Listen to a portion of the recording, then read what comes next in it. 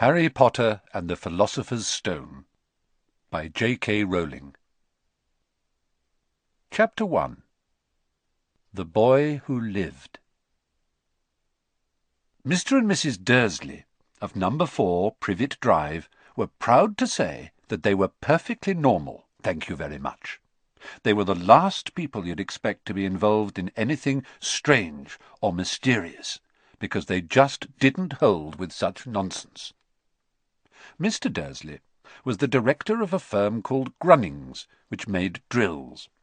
He was a big, beefy man with hardly any neck, although he did have a very large moustache. Mrs. Dursley was thin and blonde, and had nearly twice the usual amount of neck, which came in very useful, as she spent so much of her time craning over garden fences, spying on the neighbours. The Dursleys had a small son called Dudley, and in their opinion there was no finer boy anywhere. The Dursleys had everything they wanted, but they also had a secret, and their greatest fear was that somebody would discover it. They didn't think they could bear it if anyone found out about the Potters. Mrs. Potter was Mrs. Dursley's sister, but they hadn't met for several years. In fact, Mrs. Dursley pretended she didn't have a sister, because her sister and her good-for-nothing husband were as un-Dursleyish as it was possible to be. The Dursleys shuddered to think what the neighbours would say if the Potters arrived in the street. The Dursleys knew that the Potters had a small son too, but they had never seen him. This boy was another good reason for keeping the Potters away. They didn't want Dudley mixing with a child like that. When Mr. and Mrs. Dursley woke up on the dull, grey Tuesday our story starts, there was nothing about the cloudy sky outside to suggest that strange and mysterious things would soon be happening all over the country. Mr. Dursley hummed as he picked out his most boring tie for work, and Mrs. Dursley gossiped away happily as she wrestled a screaming Dudley into his high chair. None of them noticed a large tawny owl flutter past the window. At 8:30, Mr. Dursley picked up his briefcase, pecked Mrs. Dursley on the cheek, and tried to kiss Dudley good-bye, but missed, because Dudley was now having a tantrum and throwing his cereal at the walls. "Little tyke," chortled Mr. Dursley as he left the house. He got into his car and backed out of No. 4's drive. It was on the corner of the street that he noticed the first sign of something peculiar. A cat reading a map. For a second, Mr. Dursley didn't realize what he had seen. Then he jerked his head around to look again. There was a tabby cat standing on the corner of Privet Drive, but there wasn't a map in sight. What could he have been thinking of? It must have been a trick of the light. Mr. Dursley blinked and stared at the cat. It stared back.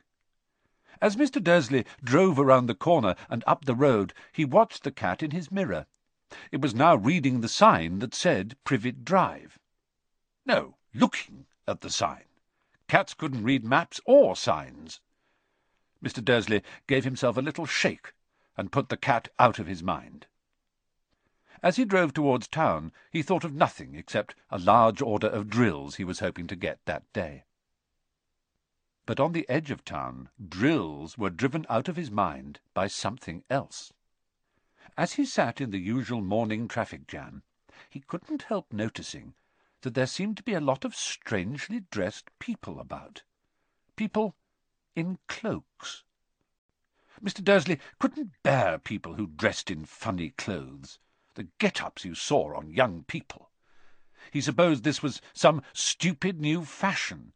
He drummed his fingers on the steering wheel, and his eyes fell on a huddle of these weirdos standing quite close by. They were whispering excitedly together. Mr. Dursley was enraged to see that a couple of them weren't young at all.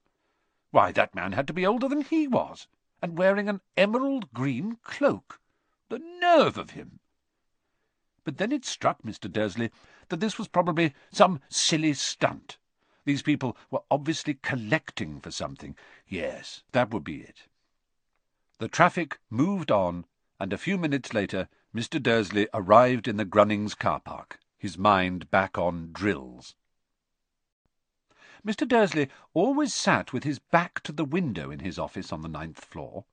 If he hadn't, he might have found it harder to concentrate on drills that morning. He didn't see the owls swooping past in broad daylight, though people down in the street did. They pointed and gazed open-mouthed as owl after owl sped overhead. Most of them had never seen an owl, even at night-time. Mr. Dursley, however, had a perfectly normal, owl-free morning. He yelled at 5 different people. He made several important telephone calls and shouted a bit more. He was in a very good mood until lunchtime, when he thought he'd stretch his legs and walk across the road to buy himself a bun from the baker's opposite. He had forgotten all about the people in cloaks until he passed a group of them next to the baker's. He eyed them angrily as he passed. He didn't know why, but they made him uneasy. This lot were whispering excitedly too, and he couldn't see a single collecting tin. It was on his way back past them, clutching a large doughnut in a bag, that he caught a few words of what they were saying. "The Potters, that's right. That's what I heard. Yes, their son, Harry." Mr. Dursley stopped dead. Fear flooded him. He looked back at the whisperers as if he wanted to say something to them, but thought better of it. He dashed back across the road, hurried up to his office, snapped at his secretary not to disturb him, seized his telephone, and had almost finished dialing his home number when he changed his mind. He put the receiver back down and stroked his moustache, thinking. No, he was being stupid. Potter wasn't such an unusual name. He was sure there were lots of people called Potter who had a son called Harry. Come to think of it, he wasn't even sure his nephew was called Harry. He'd never even seen the boy. It might have been Harvey. Or Harold. There was no point in worrying Mrs. Dursley. She always got so upset at any mention of her sister. He didn't blame her if he'd had a sister like that. But all the same, those people in cloaks. He found it a lot harder to concentrate on drills that afternoon, and when he left the building at 5 o'clock, he was still so worried that he walked straight into someone just outside the door. "Sorry," he grunted, as the tiny old man stumbled and almost fell. It was a few seconds before Mr. Dursley realized that the man was wearing a violet cloak. He didn't seem at all upset at being almost knocked to the ground. On the contrary, his face split into a wide smile, and he said in a squeaky voice that made passers-by stare, "Oh, don't be sorry, my dear sir, for nothing could upset me today. Rejoice, for you know who has gone at last. Even muggles like yourself should be celebrating this happy, happy day." And the old man hugged Mr. Dursley around the middle and walked off. Mr. Dursley stood rooted to the spot. He had been hugged by a complete stranger. He also thought he had been called a muggle, whatever that was.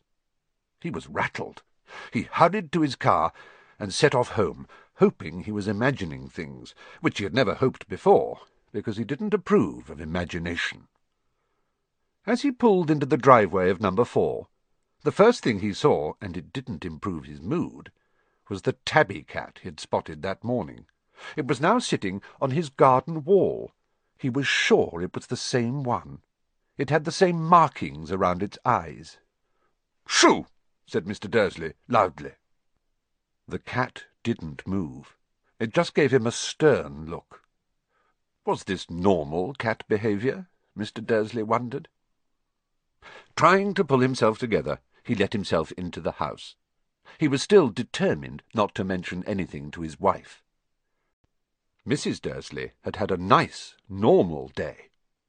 She told him over dinner all about Mrs. Next-Door's problems with her daughter, and how Dudley had learnt a new word, shan't. Mr. Dursley tried to act normally. When Dudley had been put to bed, he went into the living-room in time to catch the last report on the evening news. And finally, bird-watchers everywhere have reported that the nation's owls have been behaving very unusually today. Although owls normally hunt at night and are hardly ever seen in daylight, there have been hundreds of sightings of these birds flying in every direction since sunrise. Experts are unable to explain why the owls have suddenly changed their sleeping pattern. The newsreader allowed himself a grin. Most mysterious. And now, over to Jim McGuffin with the weather. Going to be any more showers of owls tonight, Jim? Well, Ted, said the weatherman, I don't know about that, but it's not only the owls that have been acting oddly today. Viewers as far apart as Kent, Yorkshire and Dundee have been phoning in to tell me that instead of the rain I promised yesterday, they've had a downpour of shooting stars. Perhaps people have been celebrating bonfire night early. It's not until next week, folks, but I can promise a wet night tonight. Mr. Dursley sat frozen in his armchair. Shooting stars all over Britain? Owls flying by daylight? Mysterious people in cloaks all over the place? And a whisper about the Potters. Mrs. Dursley came into the living-room, carrying 2 cups of tea. It was no good. He'd have to say something to her. He cleared his throat nervously. Petunia, dear, you haven't heard from your sister lately, have you?" As he had expected, Mrs. Dursley looked shocked and angry. After all, they normally pretended she didn't have a sister. "No," she said sharply. "Why?" "Funny stuff on the news," Mr. Dursley mumbled. "Owls, shooting stars.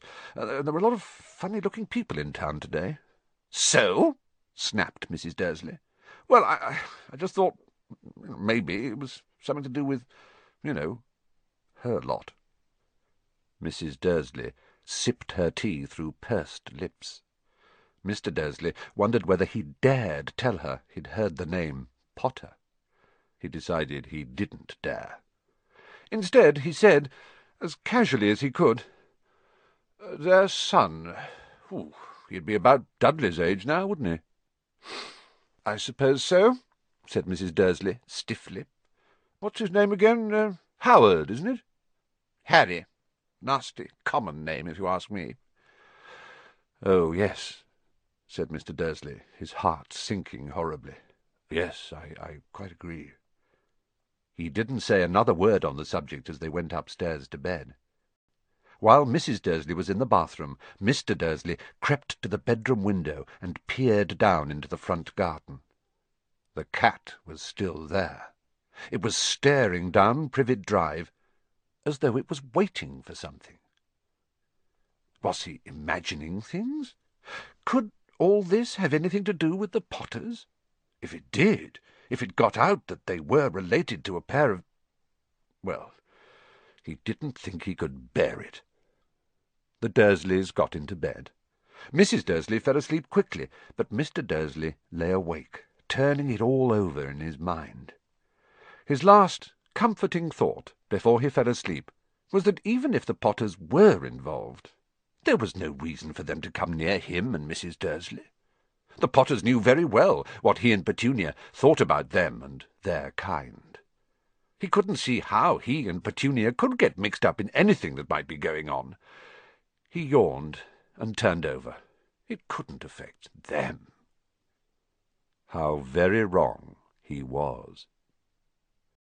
Mr. Dursley might have been drifting into an uneasy sleep, but the cat on the wall outside was showing no sign of sleepiness.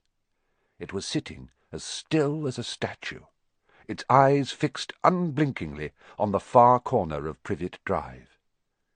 It didn't so much as quiver when a car door slammed in the next street, nor when 2 owls swooped overhead. In fact, it was nearly midnight before the cat moved at all. A man appeared on the corner the cat had been watching, appeared so suddenly and silently, you'd have thought he had just popped out of the ground. The cat's tail twitched, and its eyes narrowed. Nothing like this man had ever been seen in Privet Drive. He was tall, thin, and very old, judging by the silver of his hair and beard, which were both long enough to tuck into his belt. He was wearing long robes, a purple cloak which swept the ground, and high-heeled, buckled boots. His blue eyes were light, bright, and sparkling behind half-moon spectacles, and his nose was very long and crooked, as though it had been broken at least twice. This man's name was Albus Dumbledore. Albus Dumbledore didn't seem to realize that he had just arrived in a street where everything from his name to his boots was unwelcome. He was busy rummaging in his cloak, looking for something. But he did seem to realize he was being watched, because he looked up suddenly at the cat, which was still staring at him from the other end of the street. For some reason, the sight of the cat seemed to amuse him. He chuckled and muttered, "I should have known." He had found what he was looking for in his inside pocket. It seemed to be a silver cigarette lighter. He flicked it open, held it up in the air, and clicked it. The nearest street lamp went out with a little pop. He clicked it again. The next lamp flickered into darkness. 12 times he clicked the put-outer, until the only lights left in the whole street were 2 tiny pinpricks in the distance, which were the eyes of the cat watching him. If anyone looked out of their window now, even beady-eyed Mrs. Dursley, they wouldn't be able to see anything that was happening down on the pavement. Dumbledore slipped the put-outer back inside his cloak and set off down the street towards number 4, where he sat down on the wall, next to the cat. He didn't look at it, but after a moment he spoke to it. "Fancy seeing you here, Professor McGonagall." He turned to smile at the tabby, but it had gone. Instead, he was smiling at a rather severe-looking woman who was wearing square glasses exactly the shape of the markings the cat had had around its eyes. She, too, was wearing a cloak, an emerald one. Her black hair was drawn into a tight bun. She looked distinctly ruffled. "How did you know it was me?" she asked. "My dear Professor, I've never seen a cat sit so stiffly." "You'd be stiff if you'd been sitting on a brick wall all day," said Professor McGonagall. "All day? When you could have been celebrating? Oh, I must have passed a dozen feasts and parties on my way here." Professor McGonagall sniffed angrily. "Oh, yes, everyone's celebrating all right," she said impatiently. "You'd think they'd be a bit more careful, but no, even the Muggles have noticed something's going on. It was on their news."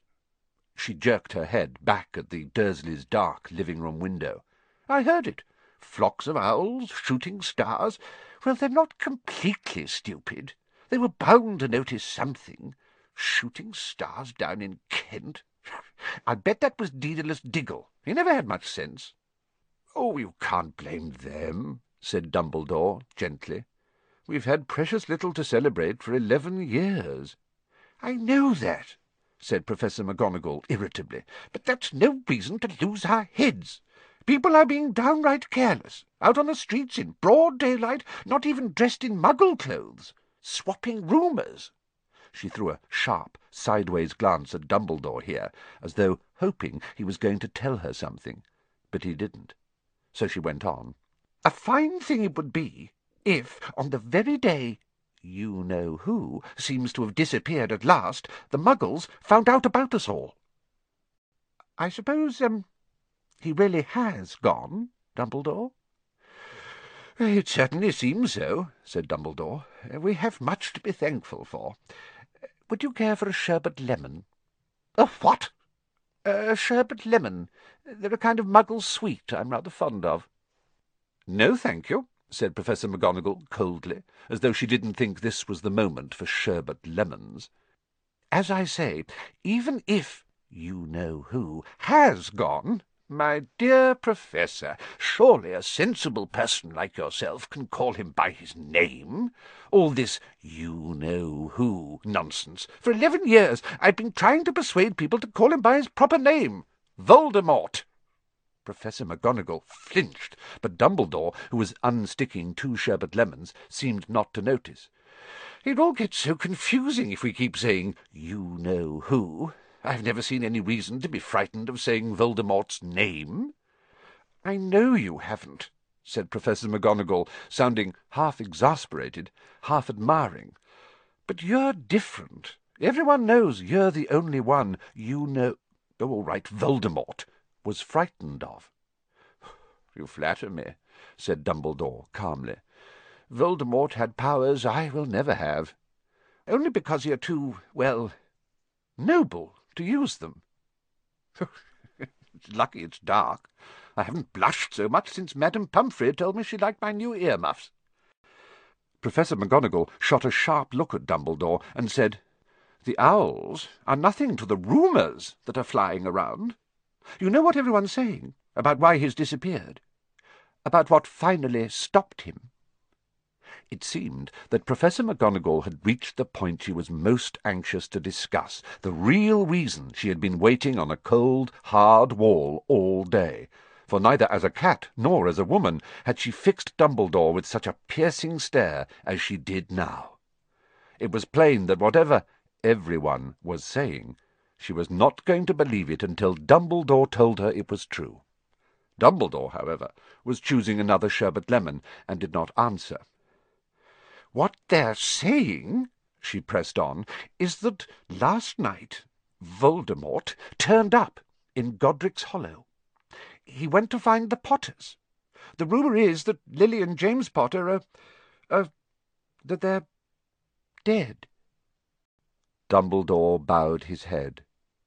Professor McGonagall gasped. "Lily and James? I can't believe it. I didn't want to believe it. Oh, Albus." Dumbledore reached out and patted her on the shoulder.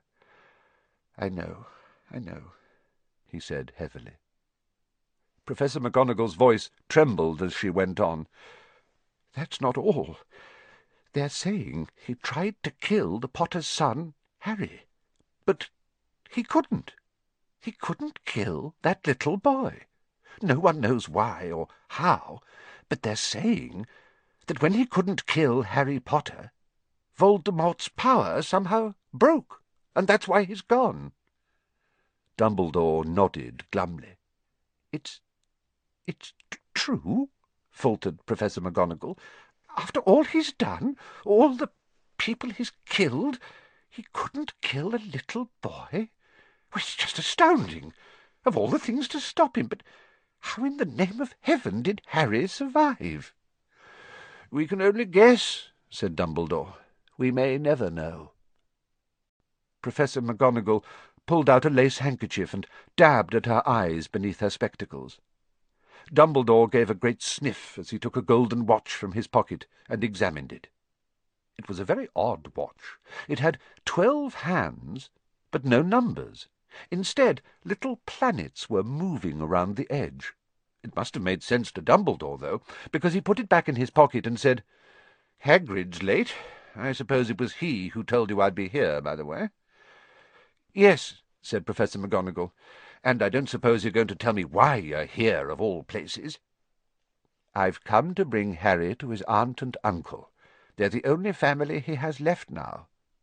"You don't mean— You can't mean the people who live here?" cried Professor McGonagall, jumping to her feet and pointing at number 4. "Dumbledore, you can't! I've been watching them all day. You couldn't find 2 people who are less like us. And they've got this son. I saw him kicking his mother all the way up the street, screaming for sweets. Harry Potter come and live here?" "It's the best place for him," said Dumbledore firmly. "His aunt and uncle will be able to explain everything to him when he's older. I've written them a letter." "A letter?" repeated Professor McGonagall faintly, sitting back down on the wall. "Really, Dumbledore, you think you can explain all this in a letter? These people will never understand him. He'll be famous, a legend. I wouldn't be surprised if today was known as Harry Potter Day in future. There will be books written about Harry. Every child in our world will know his name. "Exactly," said Dumbledore, looking very seriously over the top of his half-moon glasses. "It would be enough to turn any boy's head. Famous before he can walk and talk. Famous for something he won't even remember. Can't you see how much better off he'll be, growing up away from all that until he's ready to take it?" Professor McGonagall opened her mouth, changed her mind, swallowed, and then said, "Yes, you're right, of course. But how is the boy getting here, Dumbledore?" She eyed his cloak suddenly, as though she thought he might be hiding Harry underneath it.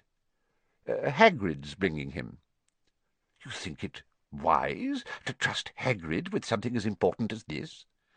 "I would trust Hagrid with my life," said Dumbledore.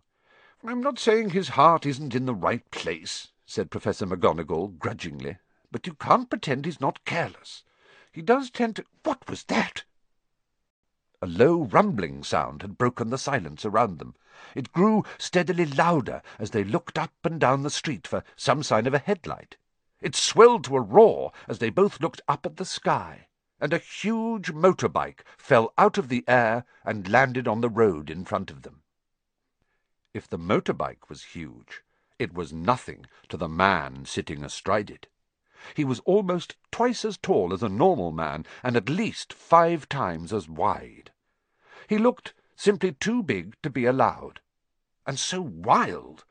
Long tangles of bushy black hair and beard hid most of his face. He had hands the size of dustbin lids, and his feet in their leather boots were like baby dolphins. In his vast, muscular arms he was holding a bundle of blankets. "Hagrid," said Dumbledore, sounding relieved. "At last! And where did you get that motorbike?" "Borrowed it, Professor Dumbledore, sir," said the giant, climbing carefully off the motorbike as he spoke. "Young Sirius Black lent it me. I've got him, sir." "No problems, were there?" "No, sir. House was almost destroyed, but I got him out all right before the Muggles started swarming round. He fell asleep as we was flying over Bristol." Dumbledore and Professor McGonagall bent forward over the bundle of blankets. Inside, just visible, was a baby boy, fast asleep. Under a tuft of jet-black hair over his forehead, they could see a curiously shaped cut, like a bolt of lightning. "Is that where—" whispered Professor McGonagall. "Yes," said Dumbledore. "He'll have that scar forever." "Couldn't you do something about it, Dumbledore?" "Even if I could, I wouldn't. Scars can come in useful. I have one myself about my left knee, which is a perfect map of the London Underground. Well, give him here, Hagrid. We'd better get this over with." Dumbledore took Harry in his arms and turned towards the Dursleys' house. "Could I say good-bye to him, sir?" asked Hagrid. He bent his great shaggy head over Harry and gave him what must have been a very scratchy, whiskery kiss. Then suddenly Hagrid let out a howl like a wounded dog. "Shh!" hissed Professor McGonagall. "You'll wake the Muggles." "Sorry," sobbed Hagrid, taking out a large spotted handkerchief and burying his face in it. "But I can't stand it. Lily and James dead, and poor little Harry off to live with Muggles." Yes, it's all very sad, but get a grip on yourself, Hagrid, or we'll be found," Professor McGonagall whispered, patting Hagrid gingerly on the arm as Dumbledore stepped over the low garden wall and walked to the front door. He laid Harry gently on the doorstep, took a letter out of his cloak, tucked it inside Harry's blankets, and then came back to the other two. For a full minute the 3 of them stood and looked at the little bundle. Hagrid's shoulders shook. Professor McGonagall blinked furiously, and the twinkling light that usually shone from Dumbledore's eyes seemed to have gone out. "Well," said Dumbledore finally, "that's that. We've no business staying here. We may as well go and join the celebrations." "Yeah," said Hagrid in a very muffled voice. "I'll be taking Sirius's bike back. Good night, Professor McGonagall. Professor Dumbledore, sir." Wiping his streaming eyes on his jacket sleeve, Hagrid swung himself onto the motorbike and kicked the engine into life. With a roar it rose into the air and off into the night. "I shall see you soon, I expect, Professor McGonagall," said Dumbledore, nodding to her. Professor McGonagall blew her nose in reply. Dumbledore turned and walked back down the street. On the corner he stopped and took out the silver put-outer. He clicked it once, and 12 balls of light sped back to their street lamps, so that Privet Drive glowed suddenly orange, and he could make out a tabby cat slinking around the corner at the other end of the street. He could just see the bundle of blankets on the step of number 4. "Good luck, Harry," he murmured. He turned on his heel, and with a swish of his cloak he was gone. A breeze ruffled the neat hedges of Privet Drive, which lay silent and tidy under the inky sky, the very last place you would expect astonishing things to happen. Harry Potter rolled over inside his blankets without waking up. One small hand closed on the letter beside him, and he slept on, not knowing he was special, not knowing he was famous, not knowing he would be woken in a few hours' time by Mrs. Dursley's scream as she opened the front door to put out the milk bottles, nor that he would spend the next few weeks being prodded and pinched by his cousin Dudley. He couldn't know that at this very moment people meeting in secret all over the country were holding up their glasses and saying in hushed voices, "To Harry Potter, the boy who lived."